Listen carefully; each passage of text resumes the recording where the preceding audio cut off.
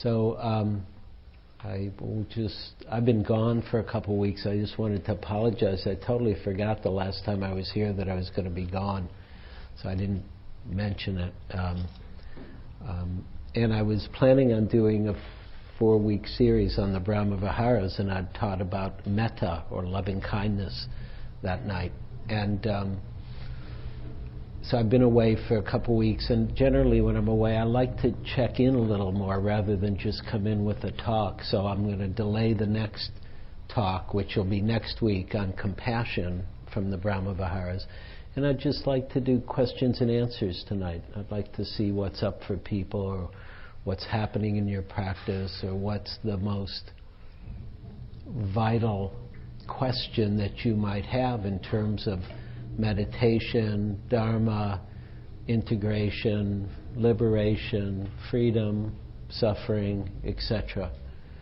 And to consider it for a moment that what I'd like to encourage is that each person here has at least one question. And we won't get to them all. But it really to think about, if you have one question, what would it be? What would be the most important question you could ask, or the most alive or juicy question that you could ask? And we'll see. If nobody raises their hands, then I'll start just calling on people. We'll see what your question is. Okay.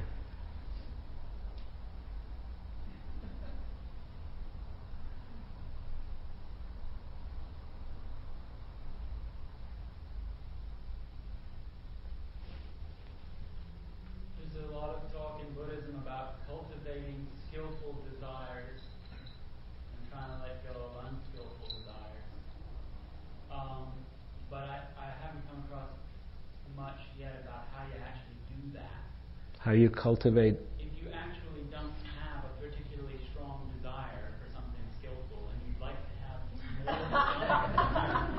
desires, cultivating skillful desires, I assume, means you somehow go from a state of having a relatively low desire for something skillful to having more desire for it. And I'm wondering if you have any practical tips on how to accomplish that. Okay, good. So questions about the realm of desire, skillful, unskillful, and then what does it mean to cultivate skillful desire?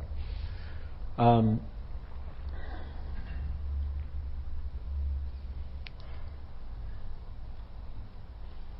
I think the first part that's really important is to look and see, well, what are your desires? Really to look, and really to see what are the desires without even labeling them skillful or unskillful. Well, what does your heart desire?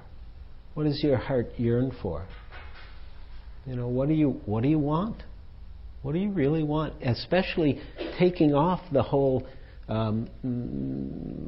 possible judgment about skillful or unskillful to start, but just being open. Let's just start with an open slate and say, what do you want? And to really see and allow the wanting to be here first. And then secondly, begin to look at the question of skillful and unskillful. For me, that's a secondary question. The first is a question of allowing the desire itself and learning how to be present with desire. And of course, that's a skillful practice to do. It's skillful to learn how to be with desire without judging the desire. Because the tricky part about skillful and unskillful is often it gets overlaid with judgment. Skillful is good, unskillful is bad. And that's not exactly what the words mean. They actually just mean skillful and unskillful, but we often overlay desire with a moralistic, Judeo-Christian kind of valence to it. And it's not so much how it's thought about in Buddhism. It's just desire. It's just normal. It's human. The question is, what's your deepest desire? What's the most profound desires we have? What do we really want? I mean, is your most profound desire for an ice cream? Or is that more of a not as profound desire? it's a desire, and it could be really good to get some nice dark chocolate ice cream with a scoop of vanilla on top, and a sugar cone, and some sprinkles, maybe a few M&Ms. but that's a relatively not a big deal desire. And actually, it's not skillful or unskillful. It's just the desire that, will give you a certain amount of happiness and well-being. So already I'm throwing in something else when I say it'll give you a certain amount of happiness and well-being. The way desire is assessed is, does it bring long-term happiness and well-being? That's the way to begin to assess skillful, unskillful. It's not a moralistic assessment. It's saying, here's what I want, which is the highest desire, which is happiness and well-being. What leads to that? And then to bring all other desires into the service of that. So does that begin to answer the question? Then how to cultivate it? Yeah, how? So what do you want? First you have to tell me what you want, and then I can tell you how to cultivate it. Maybe.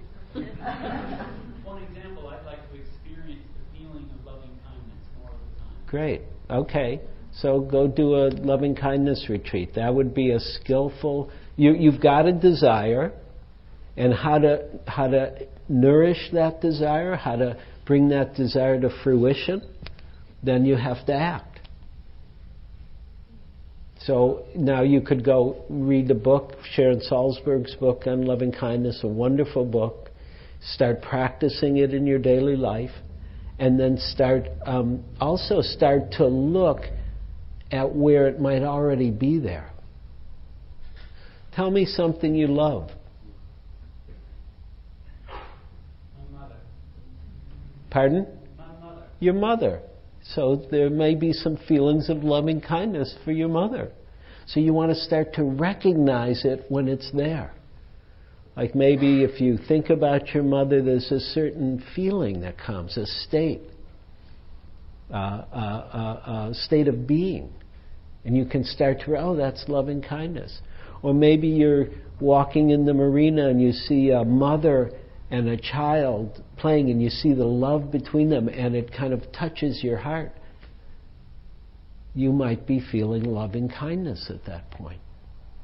And so there's a number of ways to start to, and this is really applicable to any part of the Dharma. Wherever you're interested, if you're interested in loving kindness or in compassion or freedom or service or whatever, read, experiment, go on retreats, look for teachers who teach this very specifically. When Sharon Salzberg comes to Spirit Rock, go on a retreat with her. Or Sylvia Boorstein teaches a lot of loving kindness. Actually, a lot of different people. And really do a week of loving kindness practice. You'll learn a tremendous amount. Does that start to give you a sense?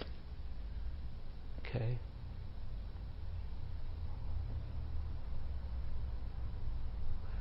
And the one other thing I would say is, don't assume that you haven't had the experience. You may not recognize it yet, which is true of most of the Dharma. That actually we've all had moments of freedom, of loving kindness, of compassion, of joy, of equanimity. It's part of growing or maturing in the Dharma is seeing through the lens of the Dharma and being able to recognize what is already part of our nature. Loving kindness is part of your nature. Okay, Mindy likes to help me, and she's very good at it. Thank you. Something that I was reminded this summer was that nobody said it was going to be easy. Okay. And so all of your suggestions, I absolutely take to heart. Right. And nobody said it was going to be easy. Okay, Mindy's saying nobody said it was going to be easy.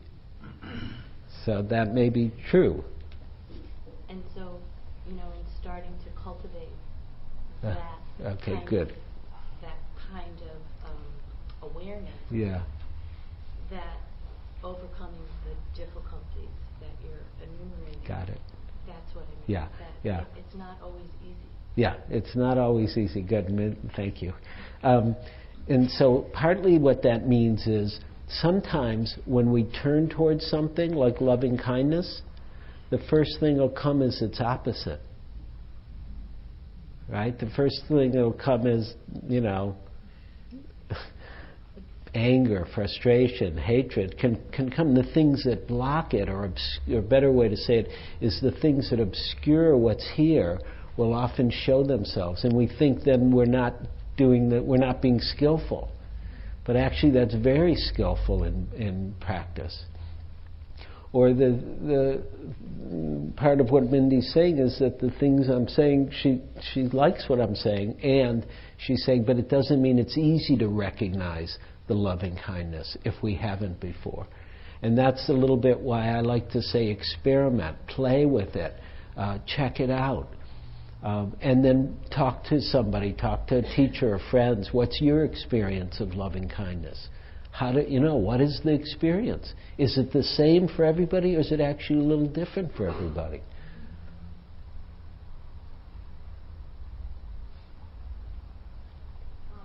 On that same note about loving kindness, do you think it's very important to have the feeling of loving kindness, or just to go through the motions and say the words? Or are they equally important? So you're bringing up the point that in the meditation practice, when you do the formal meditation, you say phrases of loving kindness. May I be happy, may I be healthy, may I be well, may I live with ease.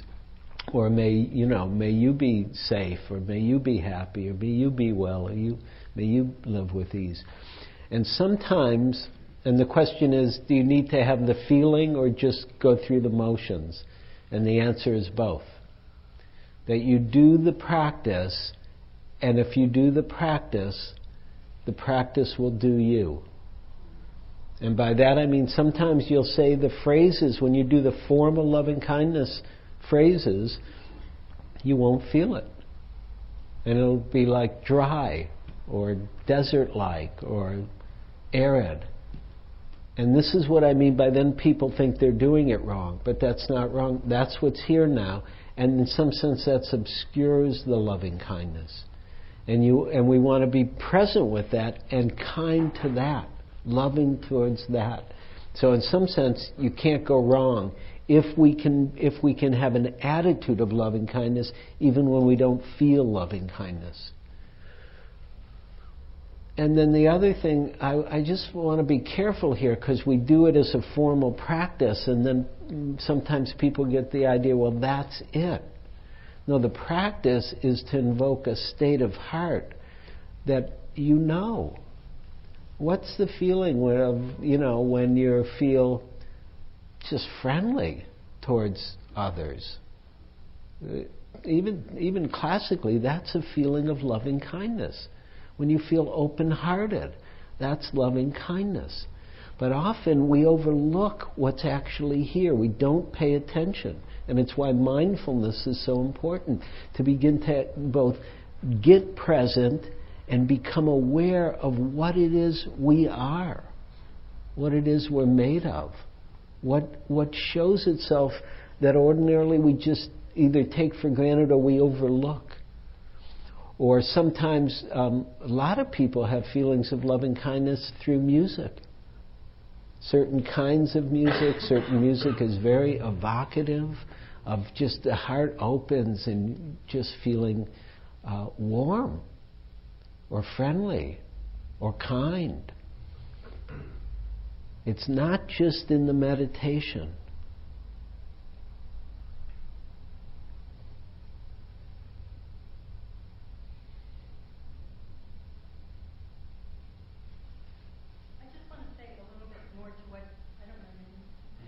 Dan was saying, because what I was trying to say was a little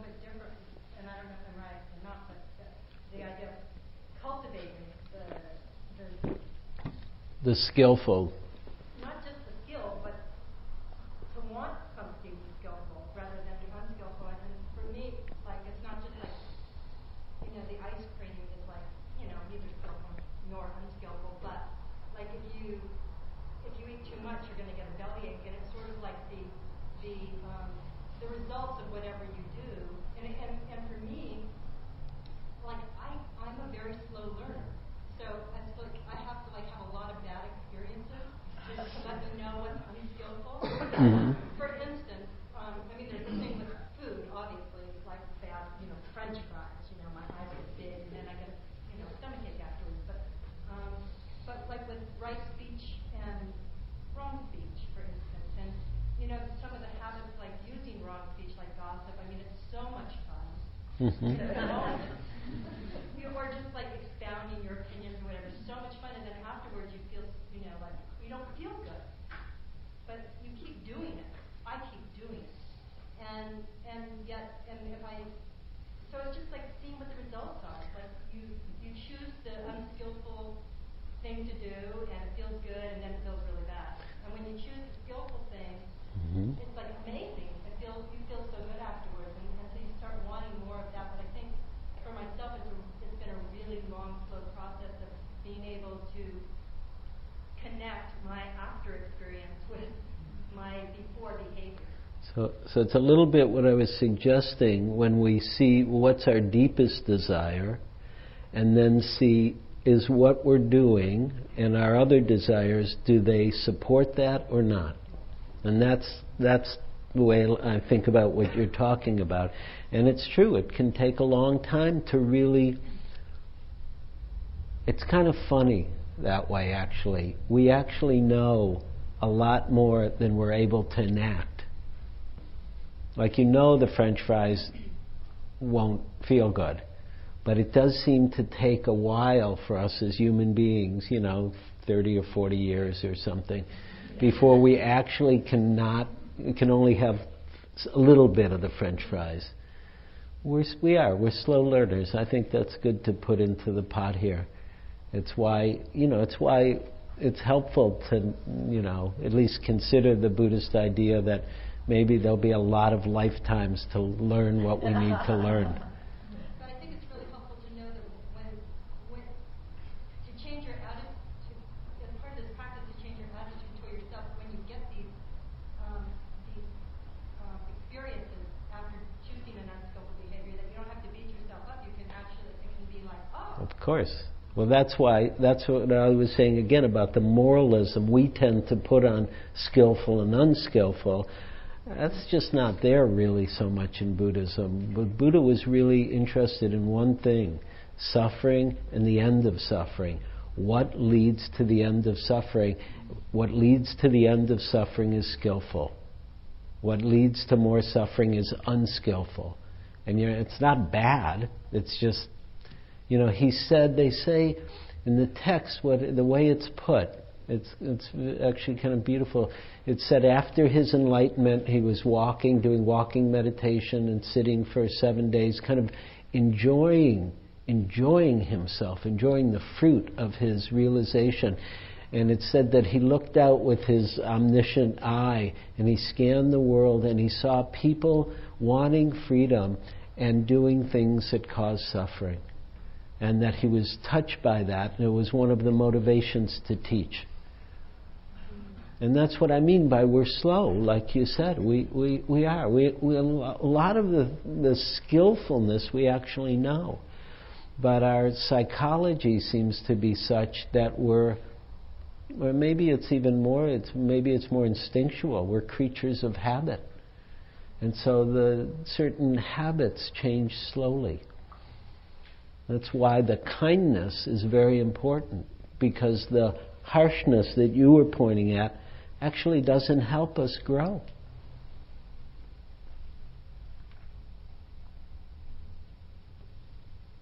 Can you talk a little bit about setting an intention and the perseverance toward that? I find myself kind of caught, at least in my head, between very much of a Western going for it, Mm-hmm. and a sense of, when roadblocks or when things come up, when to decide, well, maybe that's not the intention that I should go for, or that I just need to persevere. Mm-hmm. And I'm wondering from a Buddhist perspective how... So the question's about intention and perseverance.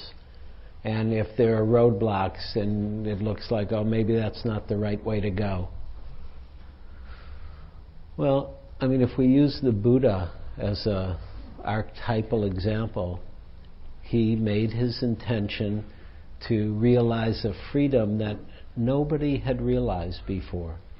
And that at least everybody told him, oh, it doesn't exist even. And he had a lot of roadblocks, and he persevered. But he also knew how to change course in midstream. Like he went one way, he became an ascetic, he practiced very ardently, very intensely, almost died, and then, he was slow. He realized, oh, dying will not help me get realized, right? And and it was really a big shift in the Dharma when he figured it out slowly that this was not the way. And then he changed course totally. Not totally, he didn't become a hedonist again, he'd already done that. But he found the middle way then. And so it's the obstacles aren't a problem. There's always, with whatever intention we have, there'll be obstacles. So it makes me wonder, why do you think there won't be obstacles? Or why do you... No, it's not that there won't be obstacles.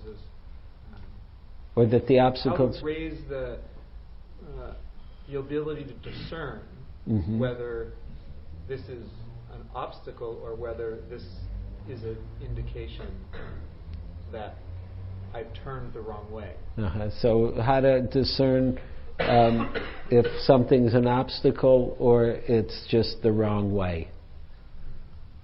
I don't know. I think trial and error is really a good thing, actually. I think we can't know in okay, here's the book, these are wrong and these are right. That's what we would like. We would like some kind of way, okay, here's the right, here's the wrong, here's the skillful, here's the unskillful. I don't think life really works like that. And I think it's a little more fun than that. So I first of all would support trusting your intention, doing what you can to enact it, and then seeing what happens. And living with the reality, and then really the question is about trusting yourself. Will you know? And how will we know if something's right or not? Well, a good basis for knowing is being present. A good basis for knowing is actually being here with our capacities of awareness, of intelligence, of creativity, of sensitivity, the capacities that grow with meditation.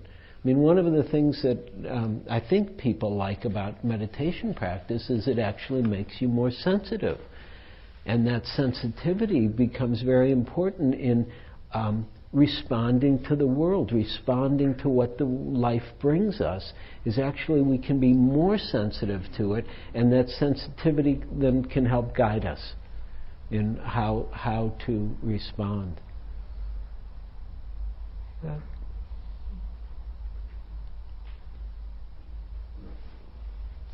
Yeah. A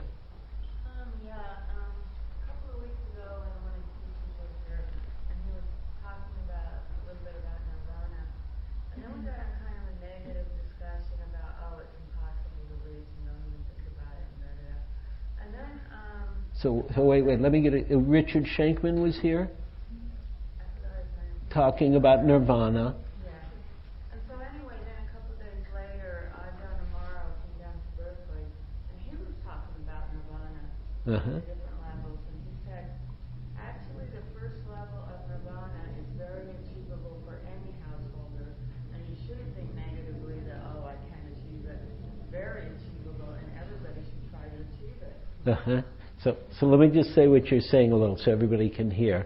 So it's about nirvana. Is nirvana possible? The first discussion, you felt very like, okay, I can never... People in the room were feeling negative. Then, I'm forgetting your name. My name is Yari. Yari. And so Yari saw Ajahn Amaro in Berkeley, and he also was talking about nirvana, but he was talking about how easy it is, and everybody... It's easy, but it's very achievable for any householder. For the first level, yeah. Right, for stream entry. Stream entry. Yeah, okay. And so then, and also I was reading this little book for Ajahn Chah. Right. And he's saying you should always, have like in the back of your mind, like kind of in your background, that you're moving towards nirvana. Mm-hmm. Always moving towards nirvana. Mm-hmm. So I just wondered if you have any comments about that. Okay. No, that's a good question. Good question, Nirvana. That she was reading Ajahn Chah, who said we should always be thinking that we're moving towards Nirvana, we're going towards Nibbana or Nirvana.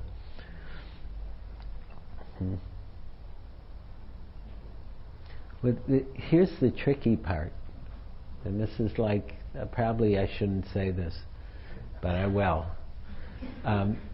There's a lot of different definitions of what Nibbana or Nirvana is. And it's true, in Ajahn Chah's understanding, it's actually a lot more accessible. It's actually more workable, doable. He would say, if somebody came to the monastery, he would say, if you haven't achieved stream entry after 6 months, what are you doing here? If you talk to a Burmese Sayadaw, they would not say that. And they have a whole different definition of nirvana. So this is one of the tricky parts of talking at this level, because different people have different experiences of different nirvanas or nirvanas. And so maybe the best way we can go is go back to the Buddha and what he said, which when he talked about nibbana, he talked about it as peace, as freedom from clinging. And so there's also, I'll give you a third, so there's Ajahn Chah, right, which is just, and his practice was not basically meditation based. You meditated, but it was just living with your experience and letting go, letting go, letting go. And that letting go leads to nibbana, leads to stream entry, leads to seeing that, and I can't remember technically, I'll give you a couple, but technically there's a few attachments that are seen through. One is about the power of rites and rituals at the first level of stream entry, that one sees that rites and rituals do not lead to freedom.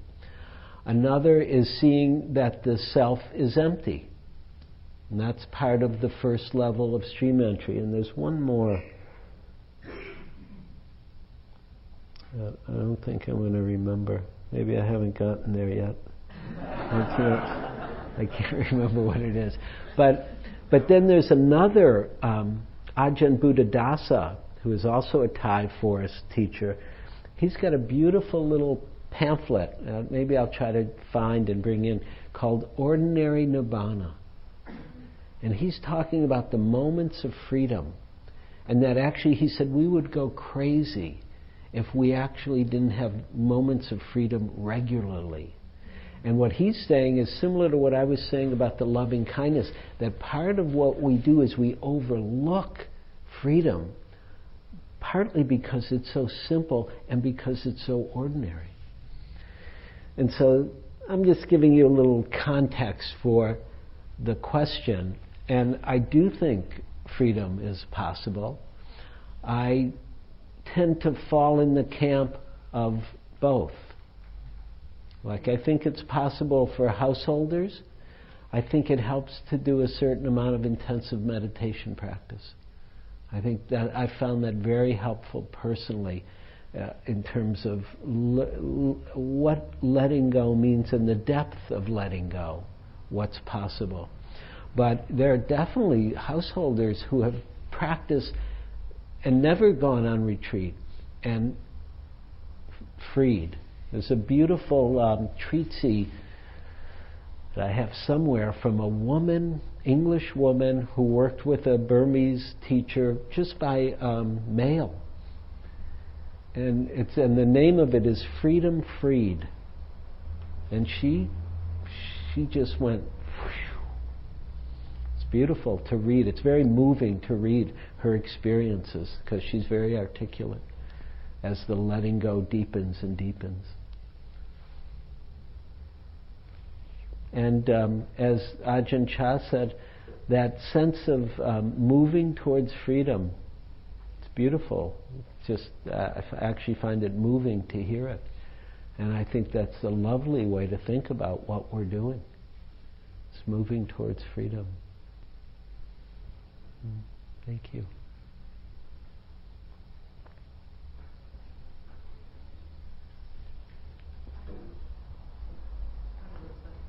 Hi.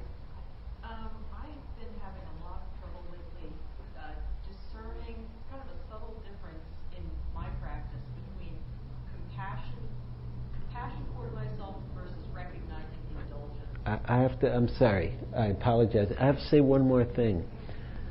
Because it's the moving towards freedom. It really caught my attention. The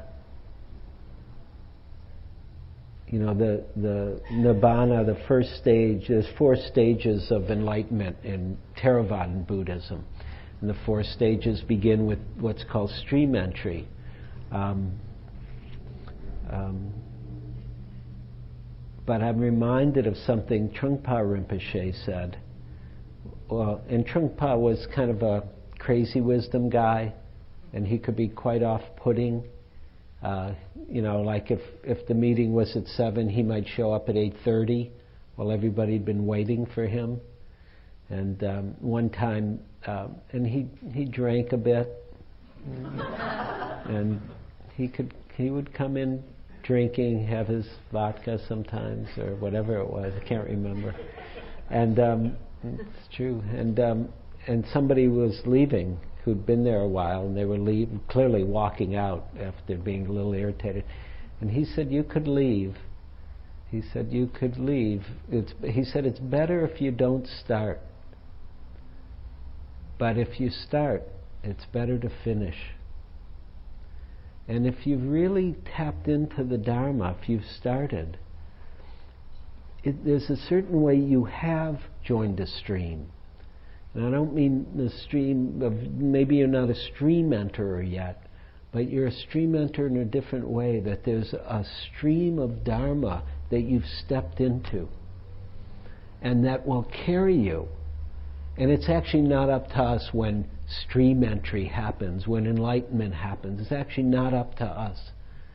But if we go into that stream, that lineage of men and women, of people for 2,600 years in the specific Buddhist stream, and really forever in the human stream, of people who want to understand and wake up and know what is the truth, that stream will carry you.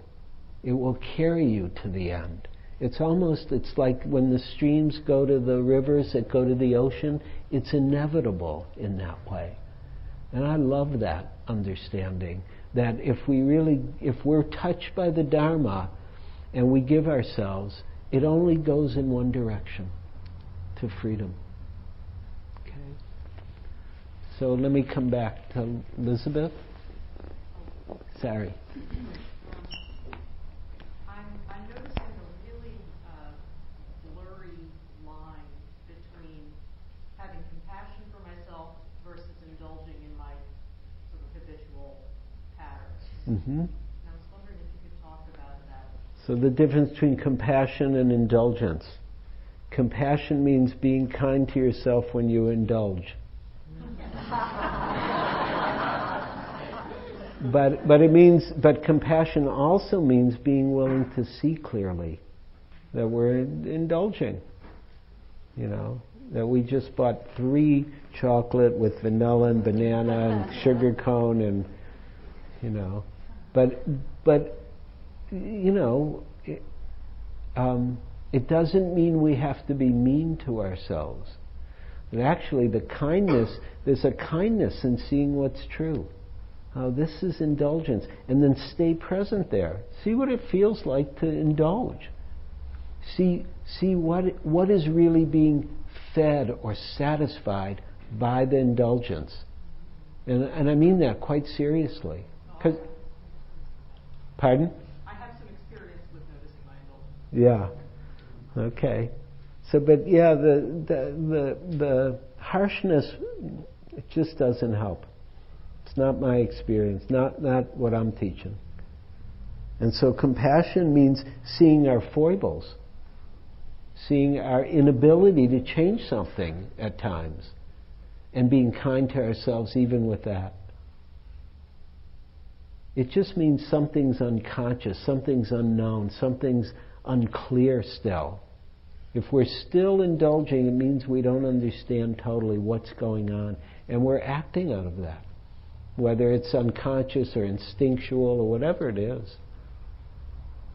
If we're attached, quote, in some way, it's not helpful to be harsher with ourselves because we're attached. But see, well, what's actually happening here that we can't let go?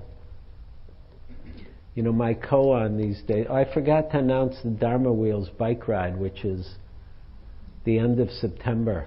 We're riding from Spirit Rock to Bayagiri.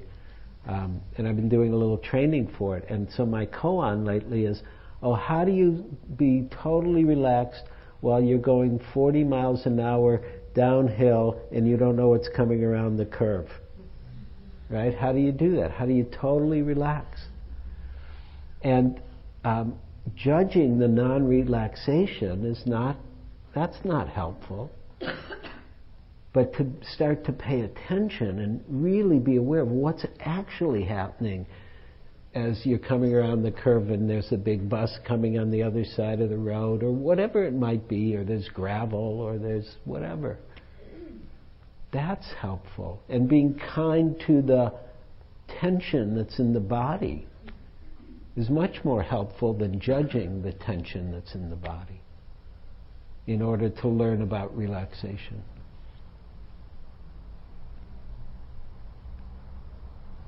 Can you say something about working with aversion? Working with aversion. What about it? What's the problem? What's wrong with you? I'm feeling like it's my fault. The aversion is your fault? Well, if aversion arises, then it's my failing.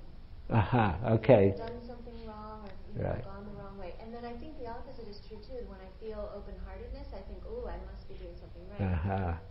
So, and that just creates this. Right. So you're judging it from a moralistic perspective.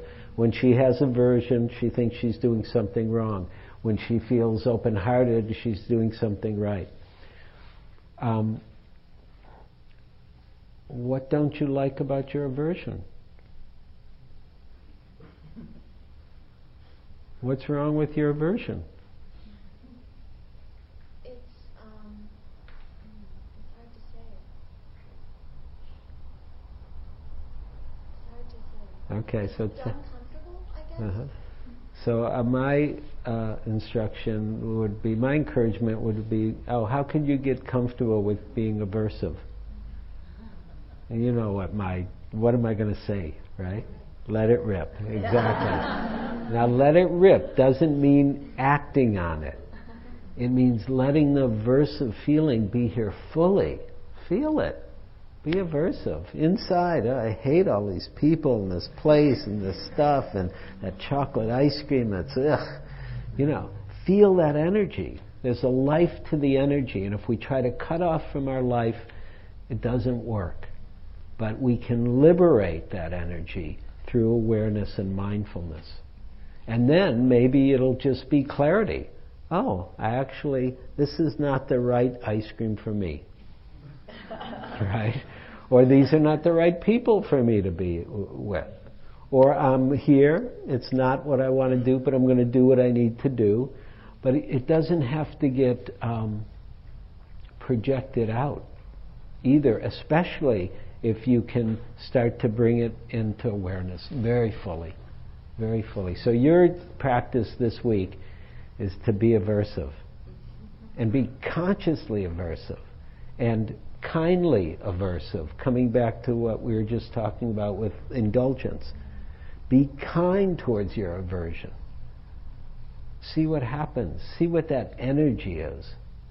Because it's not just a thought, it's not just a feeling, it's a whole it's a whole life there. There's a lot of life. Without getting caught in my thoughts about it. Well, you'll get caught a little bit. Don't worry about it too much.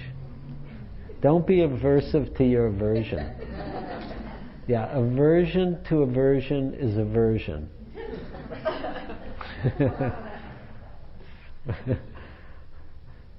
And then see what happens if you start to allow it more fully. And yeah, you may get caught a little bit, but actually you'll get caught less.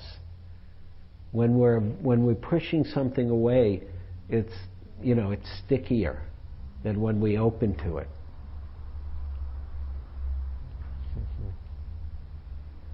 All the way in back. More shares than questions, is that all right? Pardon? More share than a question. Okay. Because I love this topic. And I know it's really helped me with the meta practice to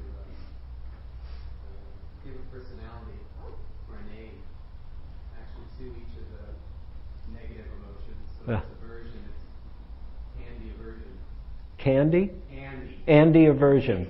Yeah. Okay, Andy aversion. And as a friend. Uh-huh. And I offered him loving kindness. Yeah. Yeah. Yeah. I send him all the loving kindness meditation, and I find it takes the fire out. Right. So you're taking a kind perspective towards something, and the attachment, or I'm going to use a slightly different word, it's a psychological word, but the cathexis to the aversion relaxes. And that's freedom. That river analogy, which I've always loved. Mm-hmm. Once you're on it, you're on it. Mm-hmm. And the beauty of it is that it curves back sometimes. Uh-huh. Sure. It doesn't take a straight route. Right. And so it's alive. Yeah. And so sometimes it seems like I'm gone completely backwards, 2 years backwards. It's like, but I'm on it. Uh-huh. Great. Great. Last one. I wanted to also to share, maybe you have a comment. I'm studying physiology, and I find that it dovetails really well with my meditation. And as I am learning more and more about the complexity of the body and how it works and how amazing it is, Mm-hmm. that it just does what it needs to do without us having to tell it what to do. Right. When it's functioning. When we're in a state of wellness, but Yeah. it even will repair itself without us having to tell it to repair itself. Uh-huh. And for me, it's a big contrast between the brain and the body. Uh-huh. Thinking, the brain is an amazing thing, and yet it gets in the way all the time. Uh-huh. And So let me just say, summarize, because let's wait a second.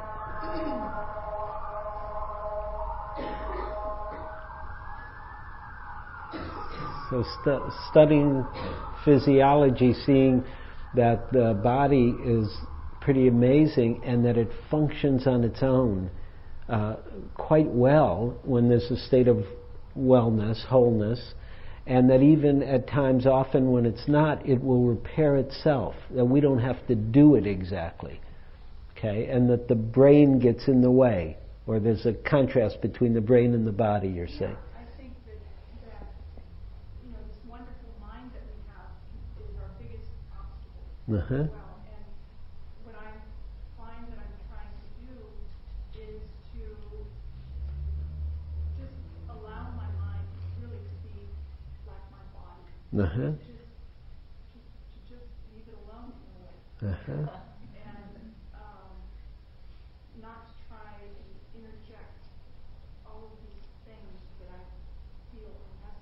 Uh-huh. And So you're trying to discern when is it skillful to use your mind and when isn't it skillful to use your mind. yeah, but also, you know, I mean, when I go out into nature, I think of this bird all the time that I saw maybe 3 or 4 weeks ago. It was a hummingbird, and it alighted on a branch, and it was just vibrating and chirping, Mm-hmm. and it was so, you know, I got to watch its body just Right. alive, Yeah. and Like you. I am, Uh-huh. and it's wonderful. Yeah. Beautiful. Yeah, the body can teach us a lot about how to just be. And that actually the mind can learn how to be also. And part of the training of mindfulness and samadhi is to learn how to relax the mind so that it can function from also a non-doing place that you're pointing at. And that is also possible. It's beautiful, the mind. And generally it's very close to the body. Let's sit for a minute. We need to end. Thank you for listening. To learn how you can support the teachers and Dharma Seed, please visit dharmaseed.org/donate.